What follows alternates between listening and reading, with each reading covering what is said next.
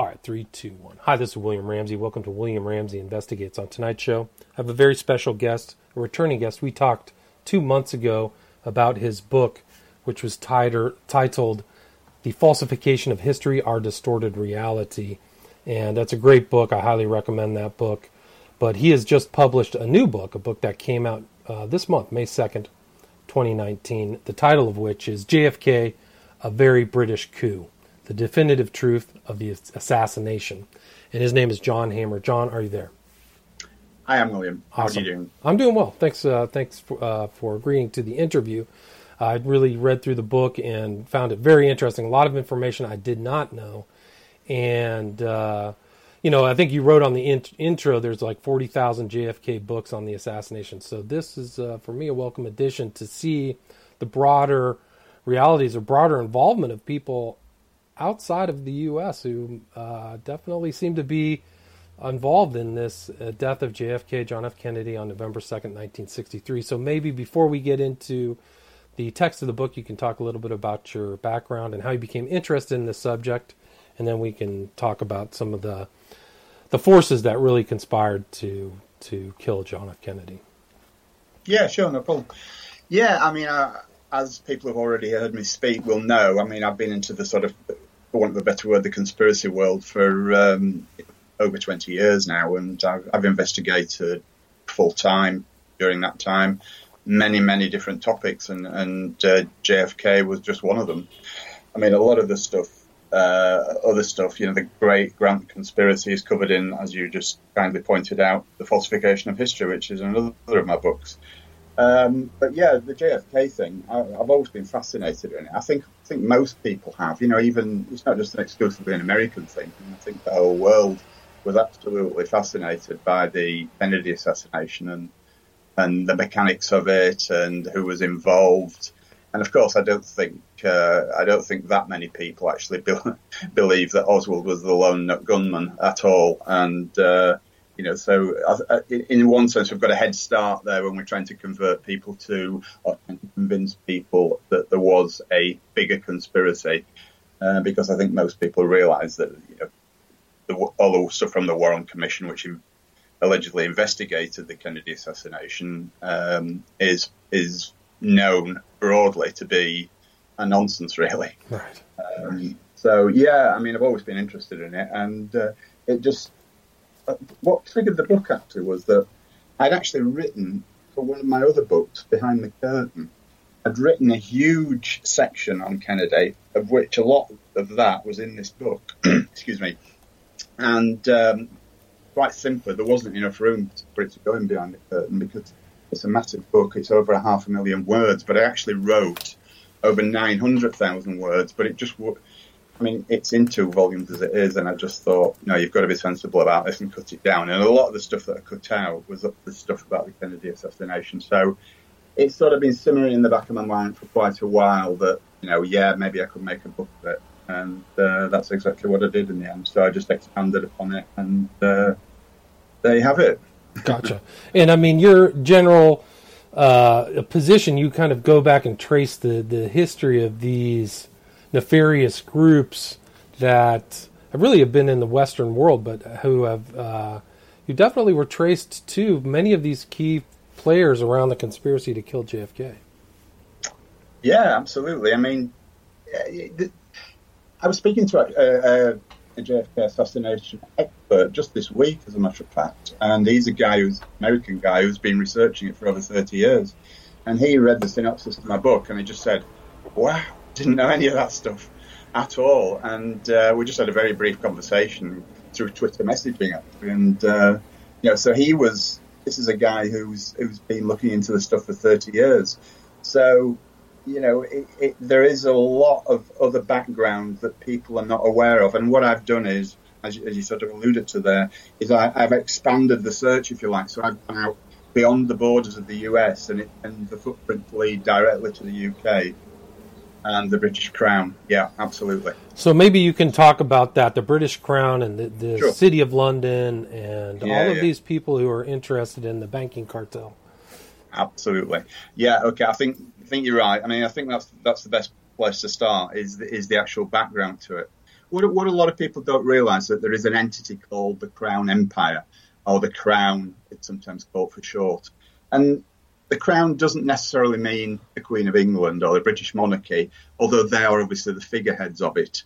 But it goes much, much deeper than that. The Crown Empire actually controls world politics. It controls world, I mean world, not just British, banking, the health system, everything. Huge corporations are all directly or indirectly controlled by some aspect of the British Crown Empire. It's an all-powerful entity, in other words. And as I say, it's not exclusively British either. I mean, America is intrinsically involved with it too. Okay. Mm-hmm. I mean, just to give you a little bit of background to how it sort of started, it began at the end of the 17th century with the formation of the Bank of England. I don't want to go into too much detail and bore everybody to death, but I think it's important to get this background. The Bank of England was created in 1694, and it was financed by Dutch bankers who usurped the British throne and placed William III on the throne. Again, I don't want to go too deeply into that. But anyway, it was the Bank of England, the formation of the Bank of England, that led to the beginning of the central banking system, if you like. And this actually, their ability to create money from thin air gave them the power and the finance, obviously, to expand their sphere of control. And what happened was that the actual city of London, and by the city, I don't mean London itself, Greater London, I mean the actual financial heart of the city, and it's just referred to in the UK as the city, and it's the financial empire. And it's 1 square mile, and it's just slightly to the east of the city centre proper. And that city, that square mile, actually became a sovereign state in 1694 when the Bank of England was founded. And that's important, that it was a sovereign state in its own right. Very much the same as Washington, D.C. Or the Vatican, right, the Vatican, yes. Yes, there are the three. The City of London is the world banking empire, the Washington, D.C. is the military empire, and the Vatican is the religious empire. And they're all connected, and they're all governed either directly or indirectly by the British Crown. So this square mile of the city is not subject to UK law in any way, shape or form. It's got its own courts, it's got its own flag, it's got its own police force and mayor, and world Freemasonry is also run from there, as well as the entire world legal apparatus, believe it or not. I know some of this information might sound absolutely fantastic to people, but trust me, it's true, and it's quite easy to Google this stuff and find it out for yourselves. I'm not making this up. No, but when I was in the UK and traveled to the City of London, it's discernibly different than the other parts of the city. It actually really has a completely different architecture, and its streets are a little different. It's pretty remarkable. And I was in the banking industry, and nobody could really figure out why the London interbank offering rate was a key lending opportunity, why we were going all the way to London, but it really was. That's actually a global standard, comes out of the Bank of London. I mean, the City of London. Absolutely. And in fact, many even US banks have their headquarters in the City of London, which I found absolutely amazing, to be honest. You know, the fact that you think it's Wall Street, don't you, the US empire, the US financial empire, but no, a lot of American banks' headquarters, I think there's about 70 who have their headquarters actually in the City of London. And there's something like 400 major world banks that have their headquarters in the City of London. So that just speaks volumes to me. Wow. Okay. So yeah, Freemasonry is there. The legal system is there. It doesn't operate under common law either, which is an important point. Common law is the law of the land. It should be the law of the land in every country, but it's not. Common law is very simple. Common law just states that you shouldn't do harm to anyone in any way, shape or form, or permit harm to be caused to another by your inaction. And that's common law.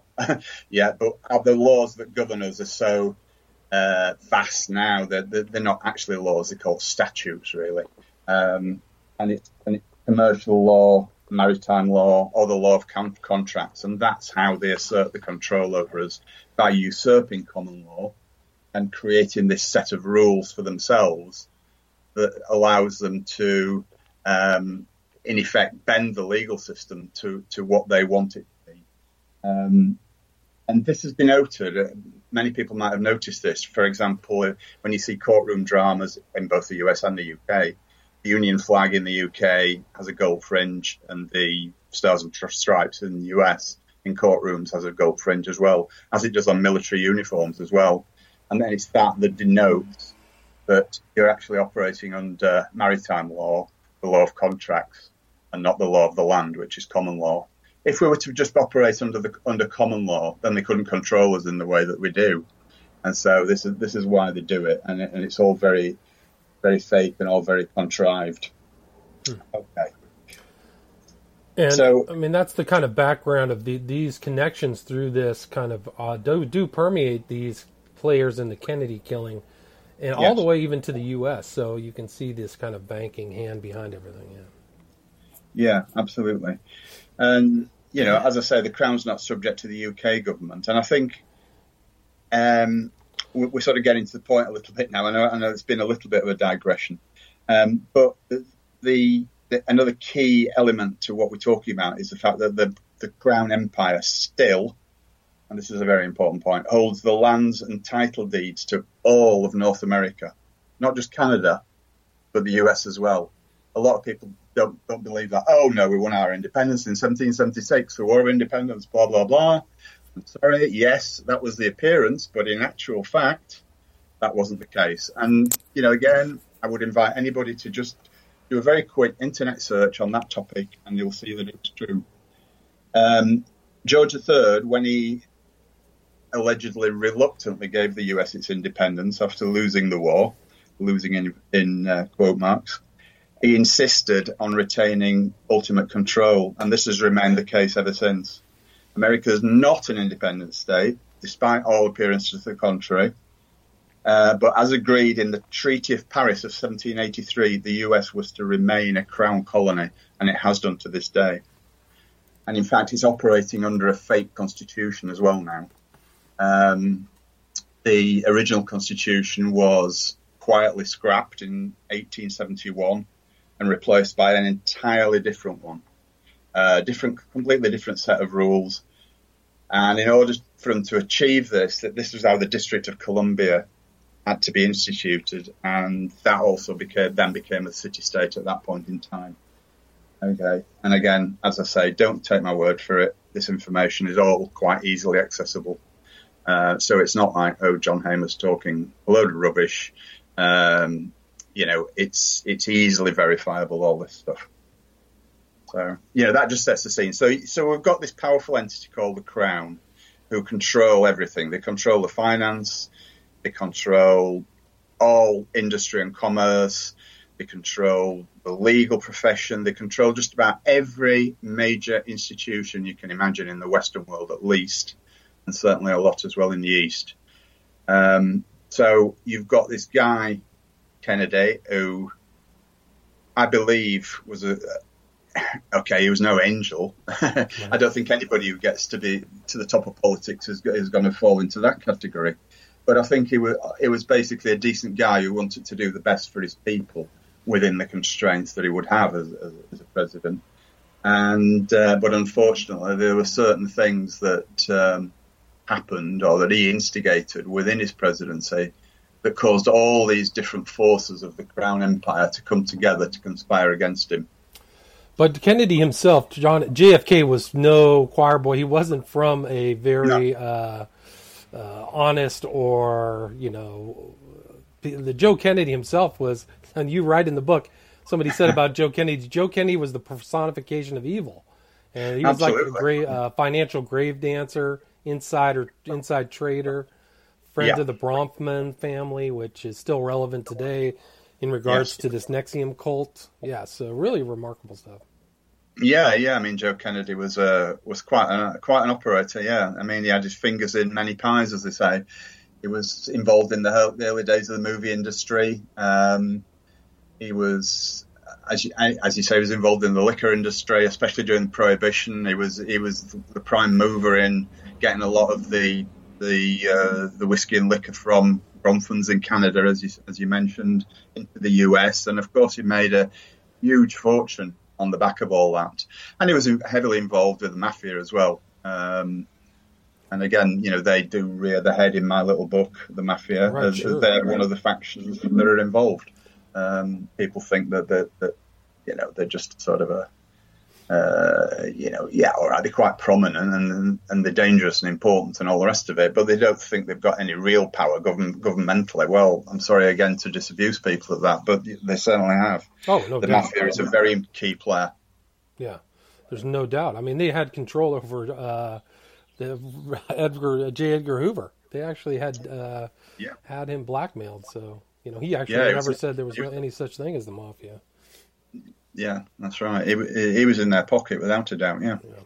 And but Joe Kennedy, he was kind of like something that happened here in 28, where he came in and took all these defaulted mortgages and bought them cheap and resold them when the market corrected. Like, he knew all this stuff, and these types of techniques and tactics go back through Joe Kennedy, even before him, but all the way up to current day. I mean, you have the head of the Treasury here in the United States. It's Mnuchin, who did the same thing that Kennedy did. That's how he made his money.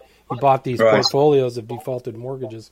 But it's incredible too that Joe Kennedy became the head of the SEC in 1934. Is just astonishing.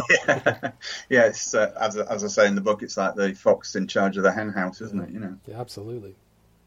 So, I mean, I think that it's interesting that family dynamic and dynastic elements of the Kennedy family really changed after Kennedy Sr. had a stroke on 19th of December 1961.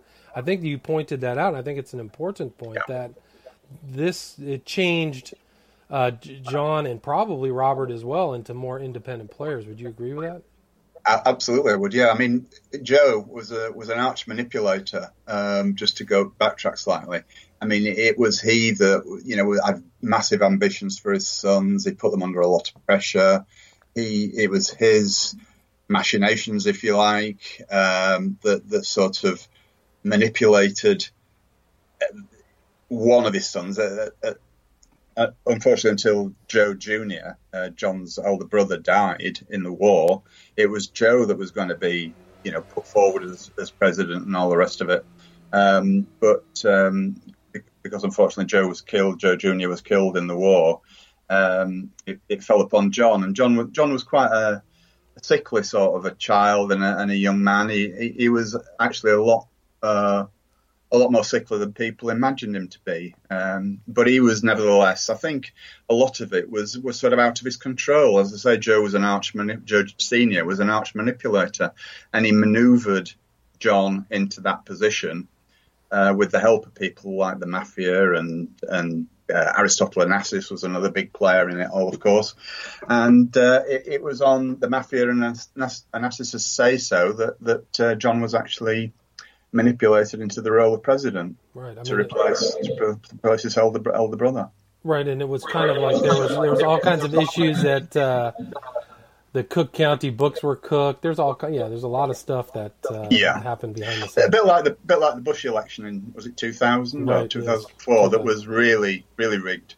They probably all are, but there was one in particular where they deliberately didn't count the votes in a certain county or whatever.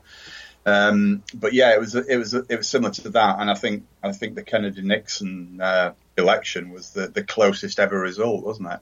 Yeah, I think you said something like there was a 0.5 differential or something like that, very close. Yeah, 49, I think it was less than that actually, like but yeah, it was along those lines. Yeah.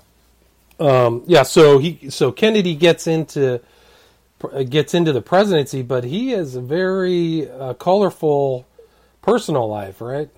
Well, that's one way of putting it. Yeah, I mean, I think that's one thing that people do know about Kennedy. I mean, he had lots of, shall we say, illicit liaisons with eligible young women. One of the quotes that I remember seeing when I was writing the book was that he'd bedded half the girls on the West Coast or something, half the eligible single girls on the West Coast, and probably a lot of the married ones as well.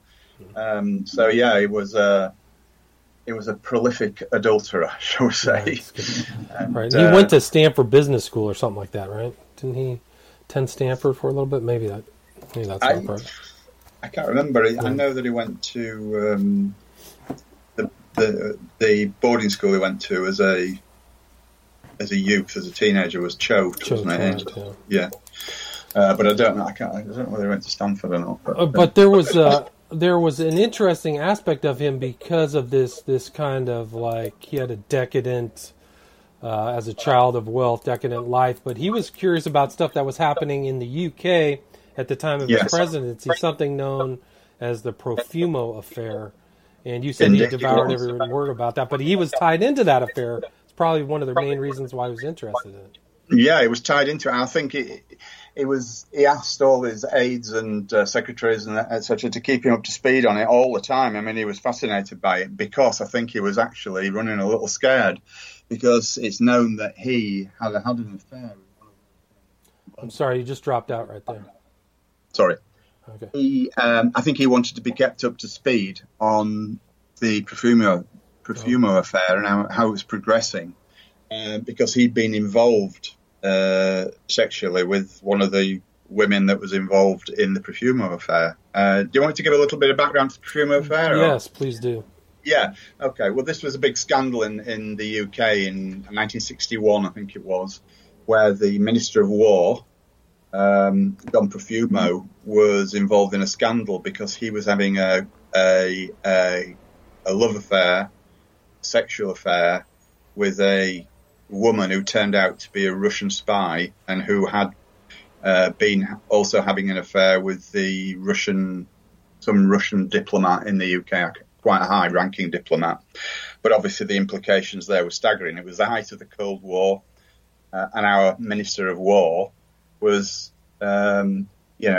sleeping with a girl who was also having an affair with, one of the major Russian diplomats. So it was a big thing in the UK, and I was only a small boy at the time. It was so Christine Keeler was her name.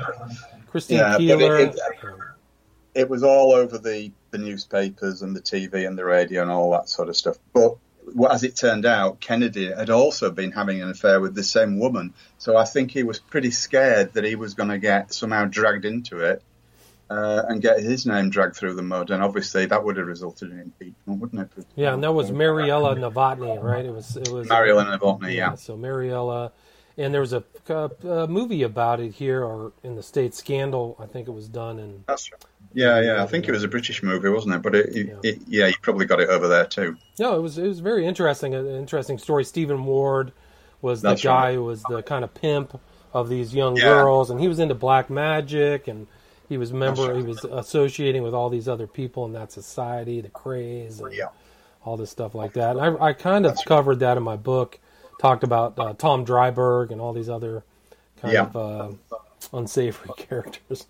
Yeah, well, Dryburgh was a communist, wasn't it? As it turned out, it was that's another story. Yeah, another story. But he was very interesting. He was supposed to be Aleister Crowley's heir. That was supposed to be the guy who was going to carry on work, but he didn't seem to take to it.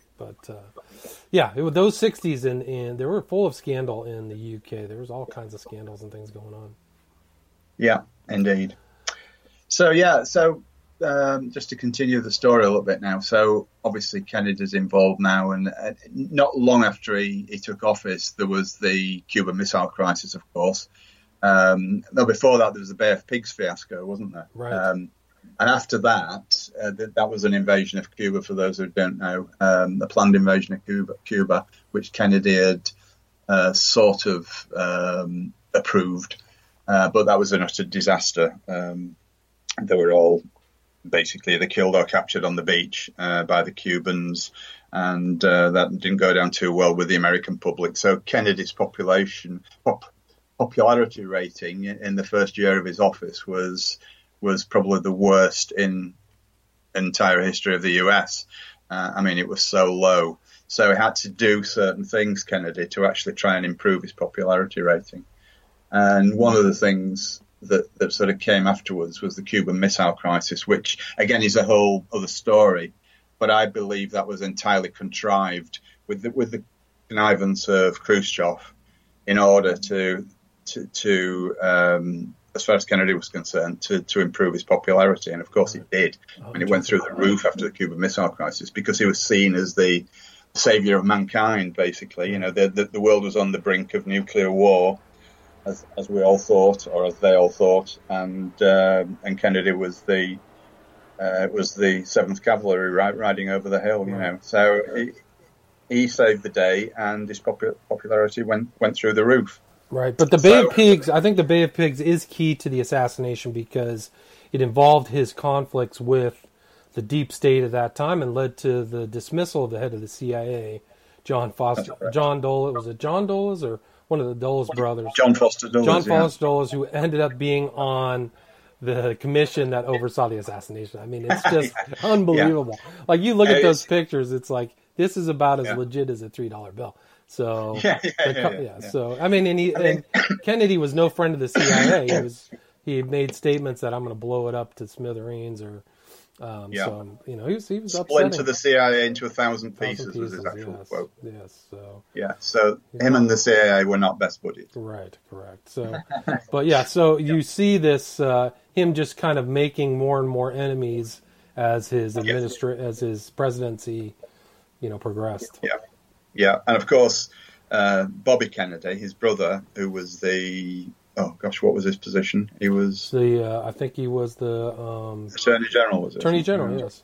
Yeah, and he was going after the mafia as well, of course, which didn't go down quite too well because, you know, it was all supposed to be one big cozy tea party, wasn't it? You know, all these factions all sitting hand in hand, cozying up to each other, enjoying a great relationship. You know, they weren't expecting that anybody in the US government was ever going to come down on them like they did. So that was the mafia. We've already covered the CIA. These are all factions that are getting their hands slapped by the new administration. The oil industry. There are murmurings about all this, and and then of course the next thing was another important thing to mention is the situation with LBJ as well, Johnson, because Kennedy and Johnson absolutely loathed and detested each other.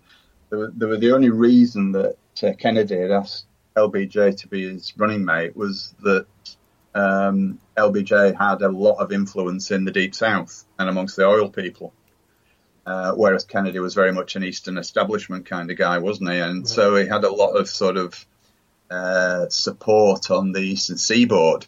But when you get down into the Deep South and especially the oil regions, you know, Texas and other states, he wasn't popular at all. So he needed somebody like LBJ. I think if LBJ had not been on the ticket, I think Kennedy would have lost quite heavily, actually. Interesting.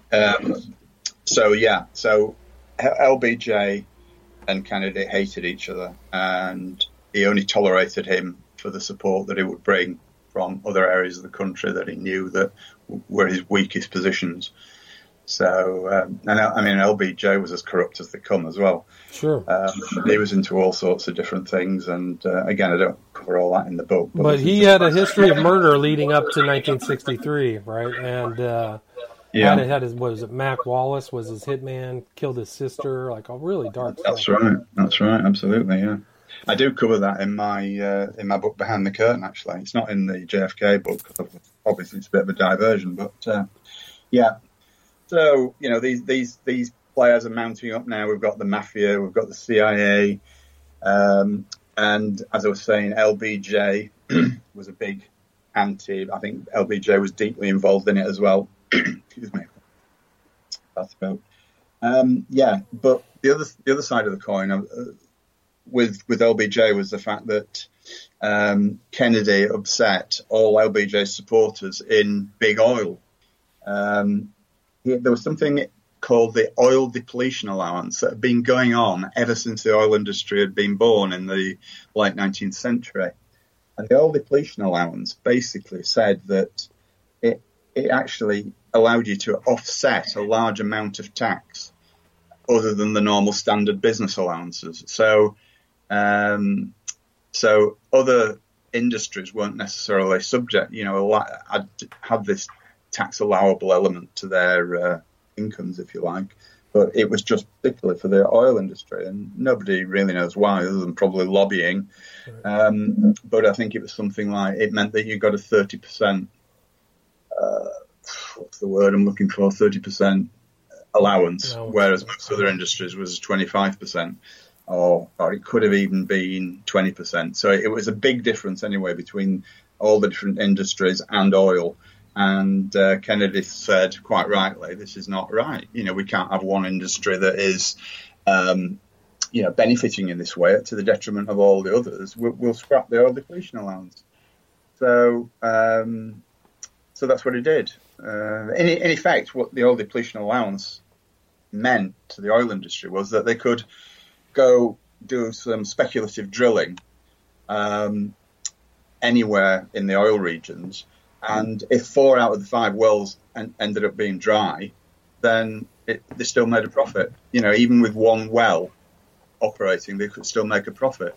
But of course, without that allowance, then that wouldn't have been the case. Gotcha. So you can imagine the powerful big oil industry interests in Texas, of which LBJ was their de facto head, if you like. He was their sort of figurehead, were mightily upset by this. So again, we've got to tack those people onto the list of people who Kennedy had. There's not a list of people he was making friends with, really. He was just kind of not making alliances that would support him. I think he alienated the Joint Chiefs of Staff. He fired a lot of people. Yeah. So, it was remarkable. And Hoover as well, who was intrinsically involved with the mafia, J. Edgar Hoover. Obviously he was upset as well. So the FBI as well, that they were, you can add them to the list too. Right. Because Hoover was, like, as you pointed out, Hoover was in bed with the mafia, and the big crackdown from Bobby Kennedy on the mafia did not go down well with him, obviously, because it impacted on him and his lifestyle. Right. Yeah. Cross-dressing, homosexuality. I wasn't going to go into what was that guy? Now you mention it. Yeah, his. I think his secretary was his lover, right? I forgot his name. But I don't know. At that time, it was very scandalous.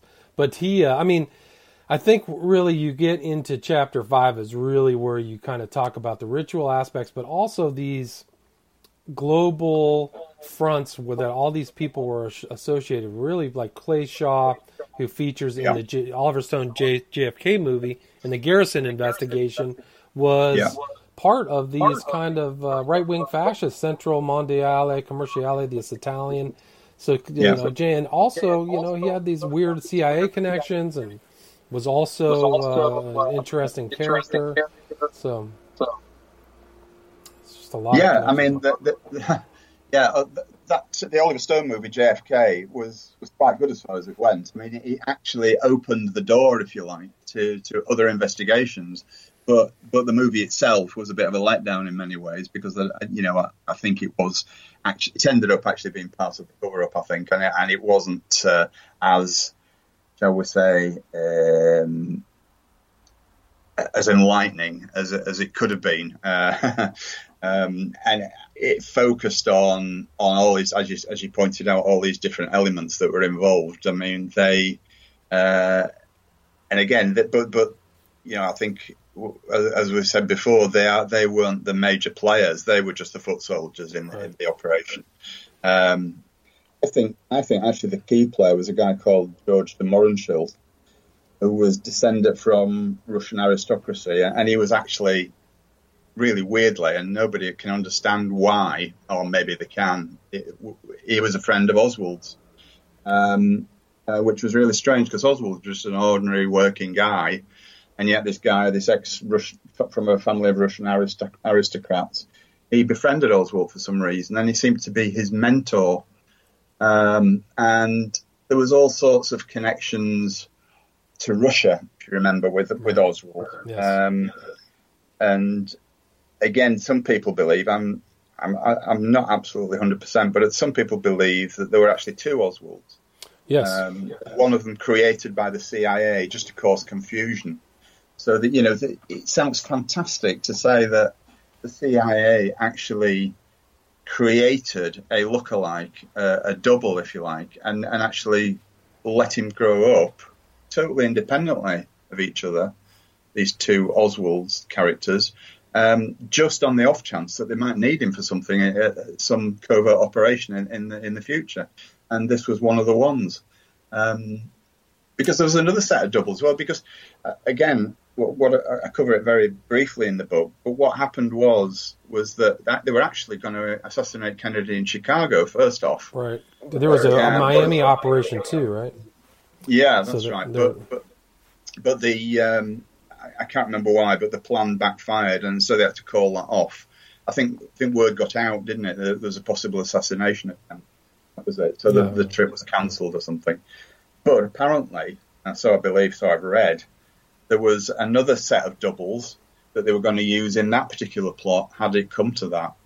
So it must be a common occurrence, and they've got these two sets of, more than two sets of people probably all the time who are doubles who they can use in the obfuscation after the event. But the reason, one of the confirmations that there were doubles is that Oswald was in two places at the same time, right? Like he was seen in Mexico City and I think it was Louisiana at the same time. New Orleans, you're right. So he can't be at both places, but people are seeing him, and how do you resolve that? Yeah, and even on the day, I mean, he was seen on the day of the assassination, he was seen in two different places at once. Because Oswald was supposed to have murdered the police officer, Tippit, wasn't right. he? Yes, that's right. Yeah, but he was seen in another place in Dallas at the same time by different people, and of course, you then get because the whole thing is a complete lie and a complete fabrication. Right. You get all these anomalies of people seeing different elements of it in different ways, and of course, then that needs a bit of a cleanup operation. Right. So then you get, you get what's called. Some people may have heard of the Clinton body count. Well, this is the Kennedy body count because there were literally hundreds of people who were actually died in very, very suspicious circumstances in the years following the assassination. All who were sort of vaguely, peripherally involved in many different aspects of that day. Right, like de Mohrenschildt himself, supposedly, Indeed. Supposedly yeah, I mean, he died very suddenly the day he was supposed to appear at one of the hearings, didn't he? Right, I mean, that's actually very common in D.C. If you're supposed to attend a hearing, your likelihood of dying mysteriously 48 hours ahead is very high. So it's not just de Mohrenschildt. But if you read, Family of Secrets, I can't remember the name of the author, but there are papers between de Mohrenschildt talking to George Bush Sr., and de Mohrenschildt's basically pleading for his life. And really? He's clearly saying, I'm sorry, I'm going to keep my mouth shut. No, this is not verbatim. But it's doing it in a very, in something of an educated person of those. He was a white Russian. He was part of the group that resisted the Soviets, and his family was basically destroyed and kicked out. But also an oil man. But yeah, he was. I mean, there are papers there that do exist of talking between him and George Bush Sr. He was at an oil meeting supposedly on the day of the Kennedy assassination. Yeah, absolutely. So, I mean, just to go back to all these different factions that JFK upset for me, I mean, there was all the ones that we've already mentioned, Big Oil, LBJ, the Mafia, the CIA, the FBI. But importantly, I think it's worth mentioning financial empire as well. Sure. Was it 63 years just before he was killed, wasn't it? He issued Executive Order 11110, which was effectively bypassing the Federal Reserve and their ability to create money from thin air and charge interest on it.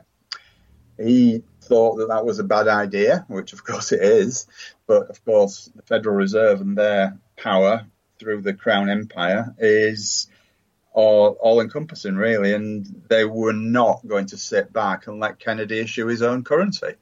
That would have been the end of their gravy train.